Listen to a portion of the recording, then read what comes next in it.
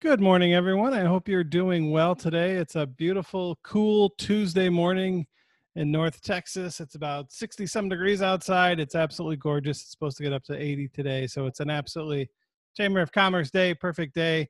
Hope wherever you are, wherever you may be, thank you for joining us and hope you're doing well. Hope your day is a beautiful day as well. Day full of joy, day full of grace, day full of love. So great to have you here. Today, I am very excited about our Bible study this morning. We are working our way through the book of Galatians, and today we are in Galatians chapter 4. And Galatians chapter 4 is something that I'm pretty excited about. I'm pretty excited to work through it with you, and so glad that you are making this a priority and that you're here with us. And so if you're live with us and you have questions, please share those in the comments. And if you're watching this later and have questions, please let me know. Good morning, everybody who's jumping on. Margaret and Craig and Tina and Dee and Patty. Patty has the chimney sweep here today. Let me know if they do a good job. We need one as well. So thank you so much for joining. Okay, Galatians chapter 4. We're studying Galatians because it's Reformation month. It's October. And Martin Luther absolutely loved Galatians. He referred to Galatians as Katharina von Bora because what was the name of his wife? Because he said he was married to Galatians. And so we're getting to the point now where we're figuring out why Luther loved Galatians so much. And as we go through it, we're going to have some quotes from Luther on different things. Today, we're going to talk about a couple things that I think are very relevant today, things that we struggle with today. And so one is karma. We're going to talk about karma. And the other, we're going to talk about the difference between Christianity and Islam. And so we're going to get to that today. And interesting, well, we'll get to it. So good morning, Jackie and Peggy. Thanks for being here today. So, okay, we're going to start Galatians 4, verses 1 through 3. Paul writes, "My point is this, heirs, as long as they are minors, are no better than slaves, though they are the owners of all the property, but they remain under guardians and trustees until the date set by the father. So with us, while we were minors, we were enslaved to the elemental spirits of the world. So heirs, as long as they are minors, are no better than slaves." Basically, if you're the oldest son, right, you're the heir. And if your father goes off and dies in battle, you are the heir. You get everything when you reach a certain age. Until that point, it's I love that they remain under control of the guardians and trustees. This idea that like a trust fund is a new thing. They had trustees back 2,000 years ago. So if you're a child and you inherit everything, you're still no more than, it says no better than a slave within the house, the ranch, the whatever you want to call it, until you reach a certain age. You are still under the authority of others. So Paul argues that we as human beings are under the authority of what he calls the elemental spirits of the world. The elemental spirits of the world. Well, what does that mean? What does the elemental spirits of the world mean? Well, this is what we know as the principle of cause and effect. Cause and effect, meaning that, it's basically karma, right? You get what you deserve, or whatever it rules. So the rule is if you're a good person, good things happen to you. If you're a bad things happen to you. This is the law. This is our society. This is the world as we know it, right? And everything that we know kind of belongs under this rule, this principle, that if you're a good person, good things happen to you. And if you're a bad person, bad things happen to you. A lot of people believe in this, right? And so then Paul is talking about grace and how grace contradicts this rule of cause and effect. You get what you deserve. Because under grace, God does not deal with us on the basis of what we deserve. God's blessings, God's favors, God's promises are given to us on a principle completely apart from what we deserve. So it's based on grace. It's based on grace. God gives us things not because we deserve them, but because God loves us and wants to give them. So good morning, Jackie, Phyllis, and Julie. Glad you could jump on and join us. Now, this is so important. This is so important. What percentage of Americans do you think believe in karma? This is a 2019 study. What percentage of Americans do you think believes in karma? So they did it in, do you believe in karma strongly? Strongly, then there was like, I believe, then I believe somewhat, and then don't believe. So if you're with us live, take a guess. What percent of Americans do you think believe in karma? Do you think believes in this idea that if you do good, if you throw good out into the universe, good will come back to you? And if you throw bad out into the universe, bad will come back to you? What percentage of Americans do you think believe in this? Jackie, 80%. Really, really good guess. The actual number is 83%. 83% of Americans in 2019 who were polled believed in some form of karma, where you do good, good things happen to you. And so while that may be true in our society, and we hope that it is, that good things happen to good people, right? And bad things happen to good people. We hope well, I mean, we never wish bad things on anyone, but we hope that good happens for good people, right? When we're talking about our relationship with God, we are not talking about a relationship built on the principle of cause and effect, where if we do good, God will do good for us. And if we don't, God won't. That is not grace. That is not our relationship with God. And so going through Galatians, as we go through, Paul was writing about this other gospel that they have started to believe, which is this idea that if you do good, good things will happen to you, and if you don't, it won't. So then verses 4-7, he continues.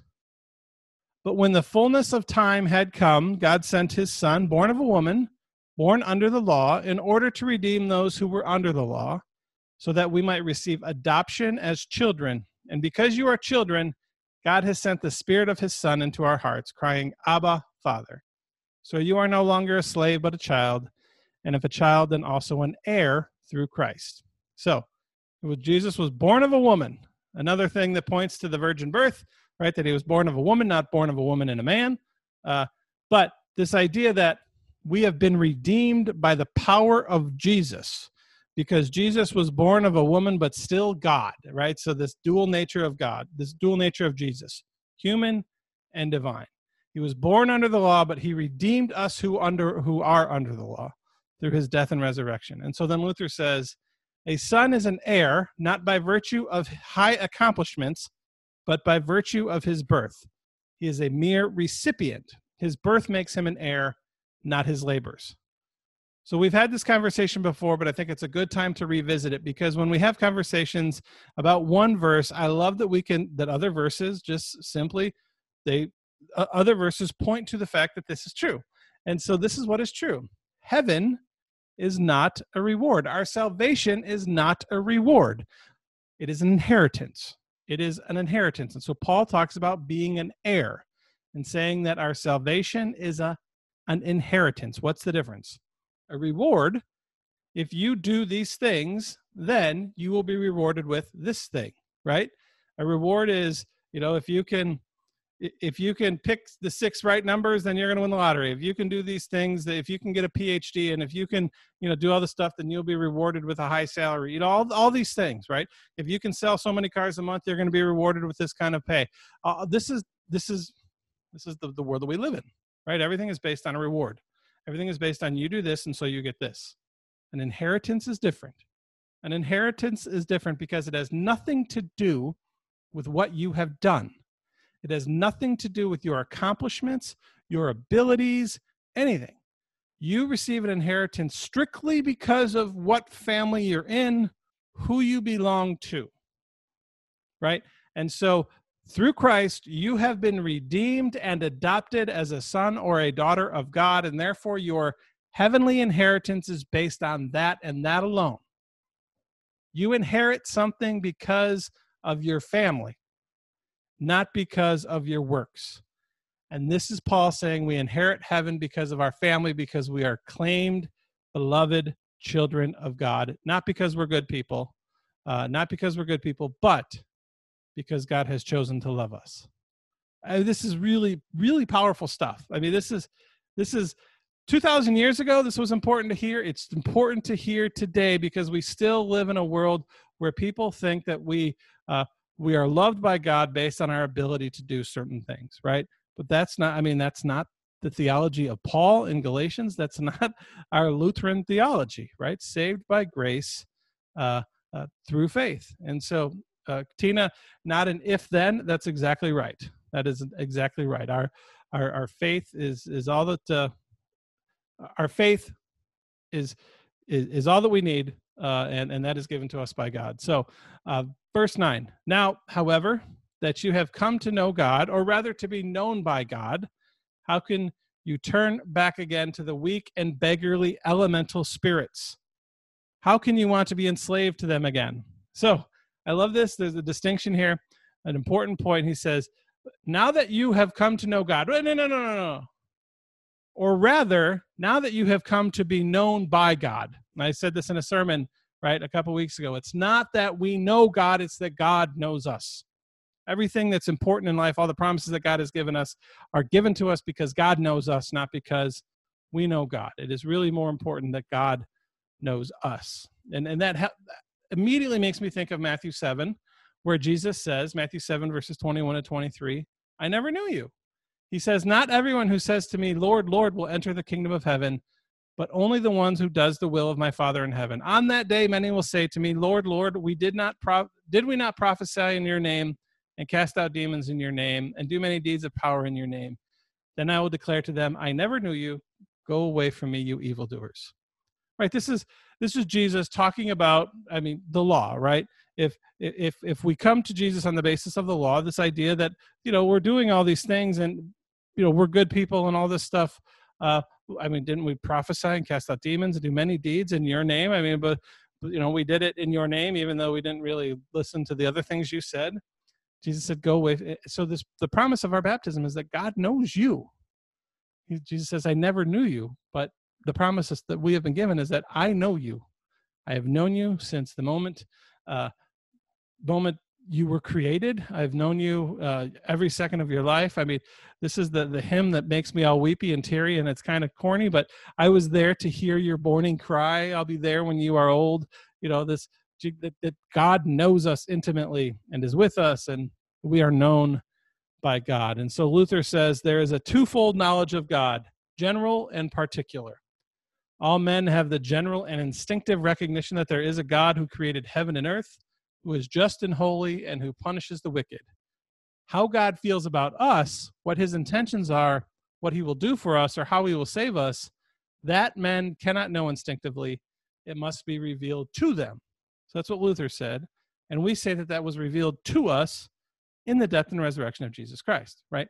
How God loves us was shown to us on the cross. How far God was willing to go to show us that we are loved, right? And so in turning to legalism, the Galatians were not turning to a new error, but coming back to an old one. The idea of a works relationship with God, this idea of cause and effect, of if we're good, you're going to be good to us. This, right? That's going backwards, not forwards. And Paul is saying we are going forward. And so Paul seemed amazed that someone would hear this message of saved by grace through faith and then return to this, what he calls bondage or the slavery of legalism, right? Returning back to focusing on our works. Now, there are a lot of people who prefer works to grace, right? There's advantages to works, to legalism. The first is that there's rules to keep. There's a checkboard, right? A checklist. We can put up 5 things and say, if we do these 5 things, then we know that God will love us, right? And so it helps us to have an idea of how to live. But we have those things as Christians, but we just don't say that if you do these, God will love you, right? But the second thing, I think the reason we like legalism is because we can feel proud of ourselves for keeping the rules. And sure, we're not going to be perfect, but we can look at others and say, well, I've kept the rules better than them, right? And so we can be proud of ourselves and we can feel good about ourselves. And then we can take credit for our own salvation. We can say, well, because I'm such a good person, I know that I'm going to heaven. I earned it. I've kept the list of rules better than others. Not perfectly, but better than others. And so legalism is attractive. Grace isn't, because grace is contradictory to the things that we believe. It's contradictory to our society, right? We live in a society where it's easier to make sense of cause and effect, right? The elemental spirits of the world, right? It just makes more sense to us that if you work hard and you achieve things, then you're going to get rewarded for those things. And so But Paul is saying, now that you have heard this message of grace, do not go back to that. Do not go back to that. Sure, that may be the way the world works, but that's not the way our relationship with God works. And don't build your life, your relationship with God, based on that. Okay. Now we're getting into the next kind of, now moving on, verses 21 through 24. Paul writes, tell me, you who desire to be subject to the law, will you not listen to the law? For it is written that Abraham had two sons, one by a slave woman and the other by a free woman. One, the child of the slave, was born according to the flesh. The other, the child of the free woman, was born through the promise. Now this is an allegory. These women are two covenants. One woman, in fact, is Hagar from Mount Sinai, bearing children for slavery. Okay, so let's make sense of this. Paul is going back to Genesis 16, right? Genesis 15, Abram is promised that he is going to have descendants as numerous as the stars in the sky, but it's not happening. And Sarah and Abraham are getting old, so he ends up having a child with Hagar, who was Sarah's servant. And that son was named Ishmael. Ishmael goes on to become the patriarch of the Islamic faith. The Islamic people claim their descendants, they're descended from Ishmael in the same way that the Jewish people are descended from Abraham and through Isaac. And so the Islamic people, the Muslims, they trace their heritage back to Abraham through Ishmael. Okay. So what's interesting, though, is that Paul writes this 500 years, more than 500 years, before the prophet Muhammad is born.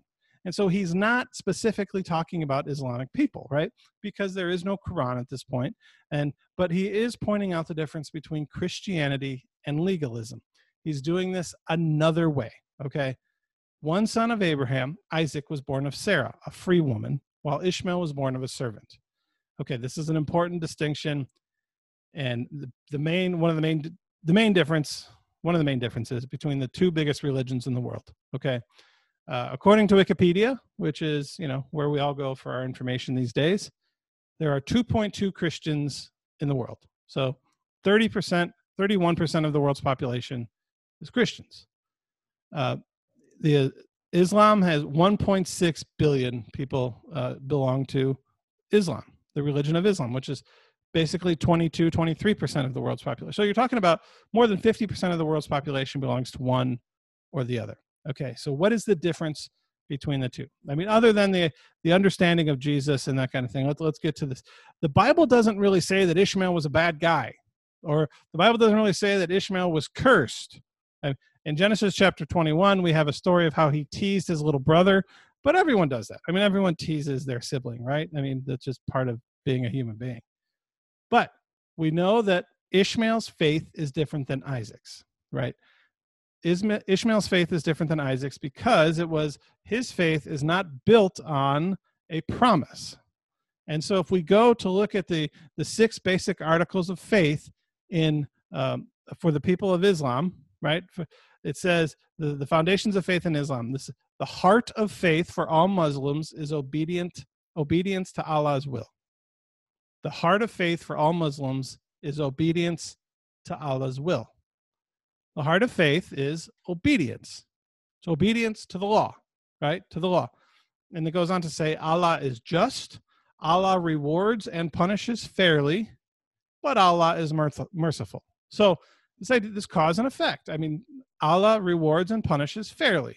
And the heart of faith for all Muslims is obedience to Allah's will. So, I mean, it's cause and effect. That's basically what we're talking about here. And I don't want to come across as saying that the Muslims are bad people. That's not what I'm saying. I have friends who are Muslims, specifically people who work in the city of Southlake, the Islamic Center of Southlake. We've built relationships with them, and I'm not pointing at them and saying that they're terrible people. I'm not doing. They're good people. And I am. Their friendship has really been a powerful part of what we've been doing at Abiding Grace. However, their faith is different than ours, right? Their faith is different than ours. Shouldn't be a controversial thing to say that their faith is different than ours. Now, the foundation of faith for Christians, verse 28 of Galatians chapter 4. Now, you, my friends, are children of the promise, like Isaac. Children of the promise, like Isaac. So, Our faith is built on a promise, not on obedience. Our faith is built on a promise, not on obedience. So, what is our promise? So, two verses that I think that say it just really simple and clearly. Ephesians 2:8. We are saved by grace through faith. Saved by grace through faith. As Lutherans, we kind of build the theology on that, right? Saved by grace through faith. It's who we are. It's what we believe. John 3:16. For God so loved the world that he gave his only son, so that everyone who believes in him may not perish but have eternal life. Right? Our faith is not built on obedience. Our faith is built on God's grace. And so we trust in God's grace. We build our life on God's grace. We have hope because of God's grace, not because of our ability to be obedient, not because of our ability to keep the law and to do all the right things at all the right times and all that.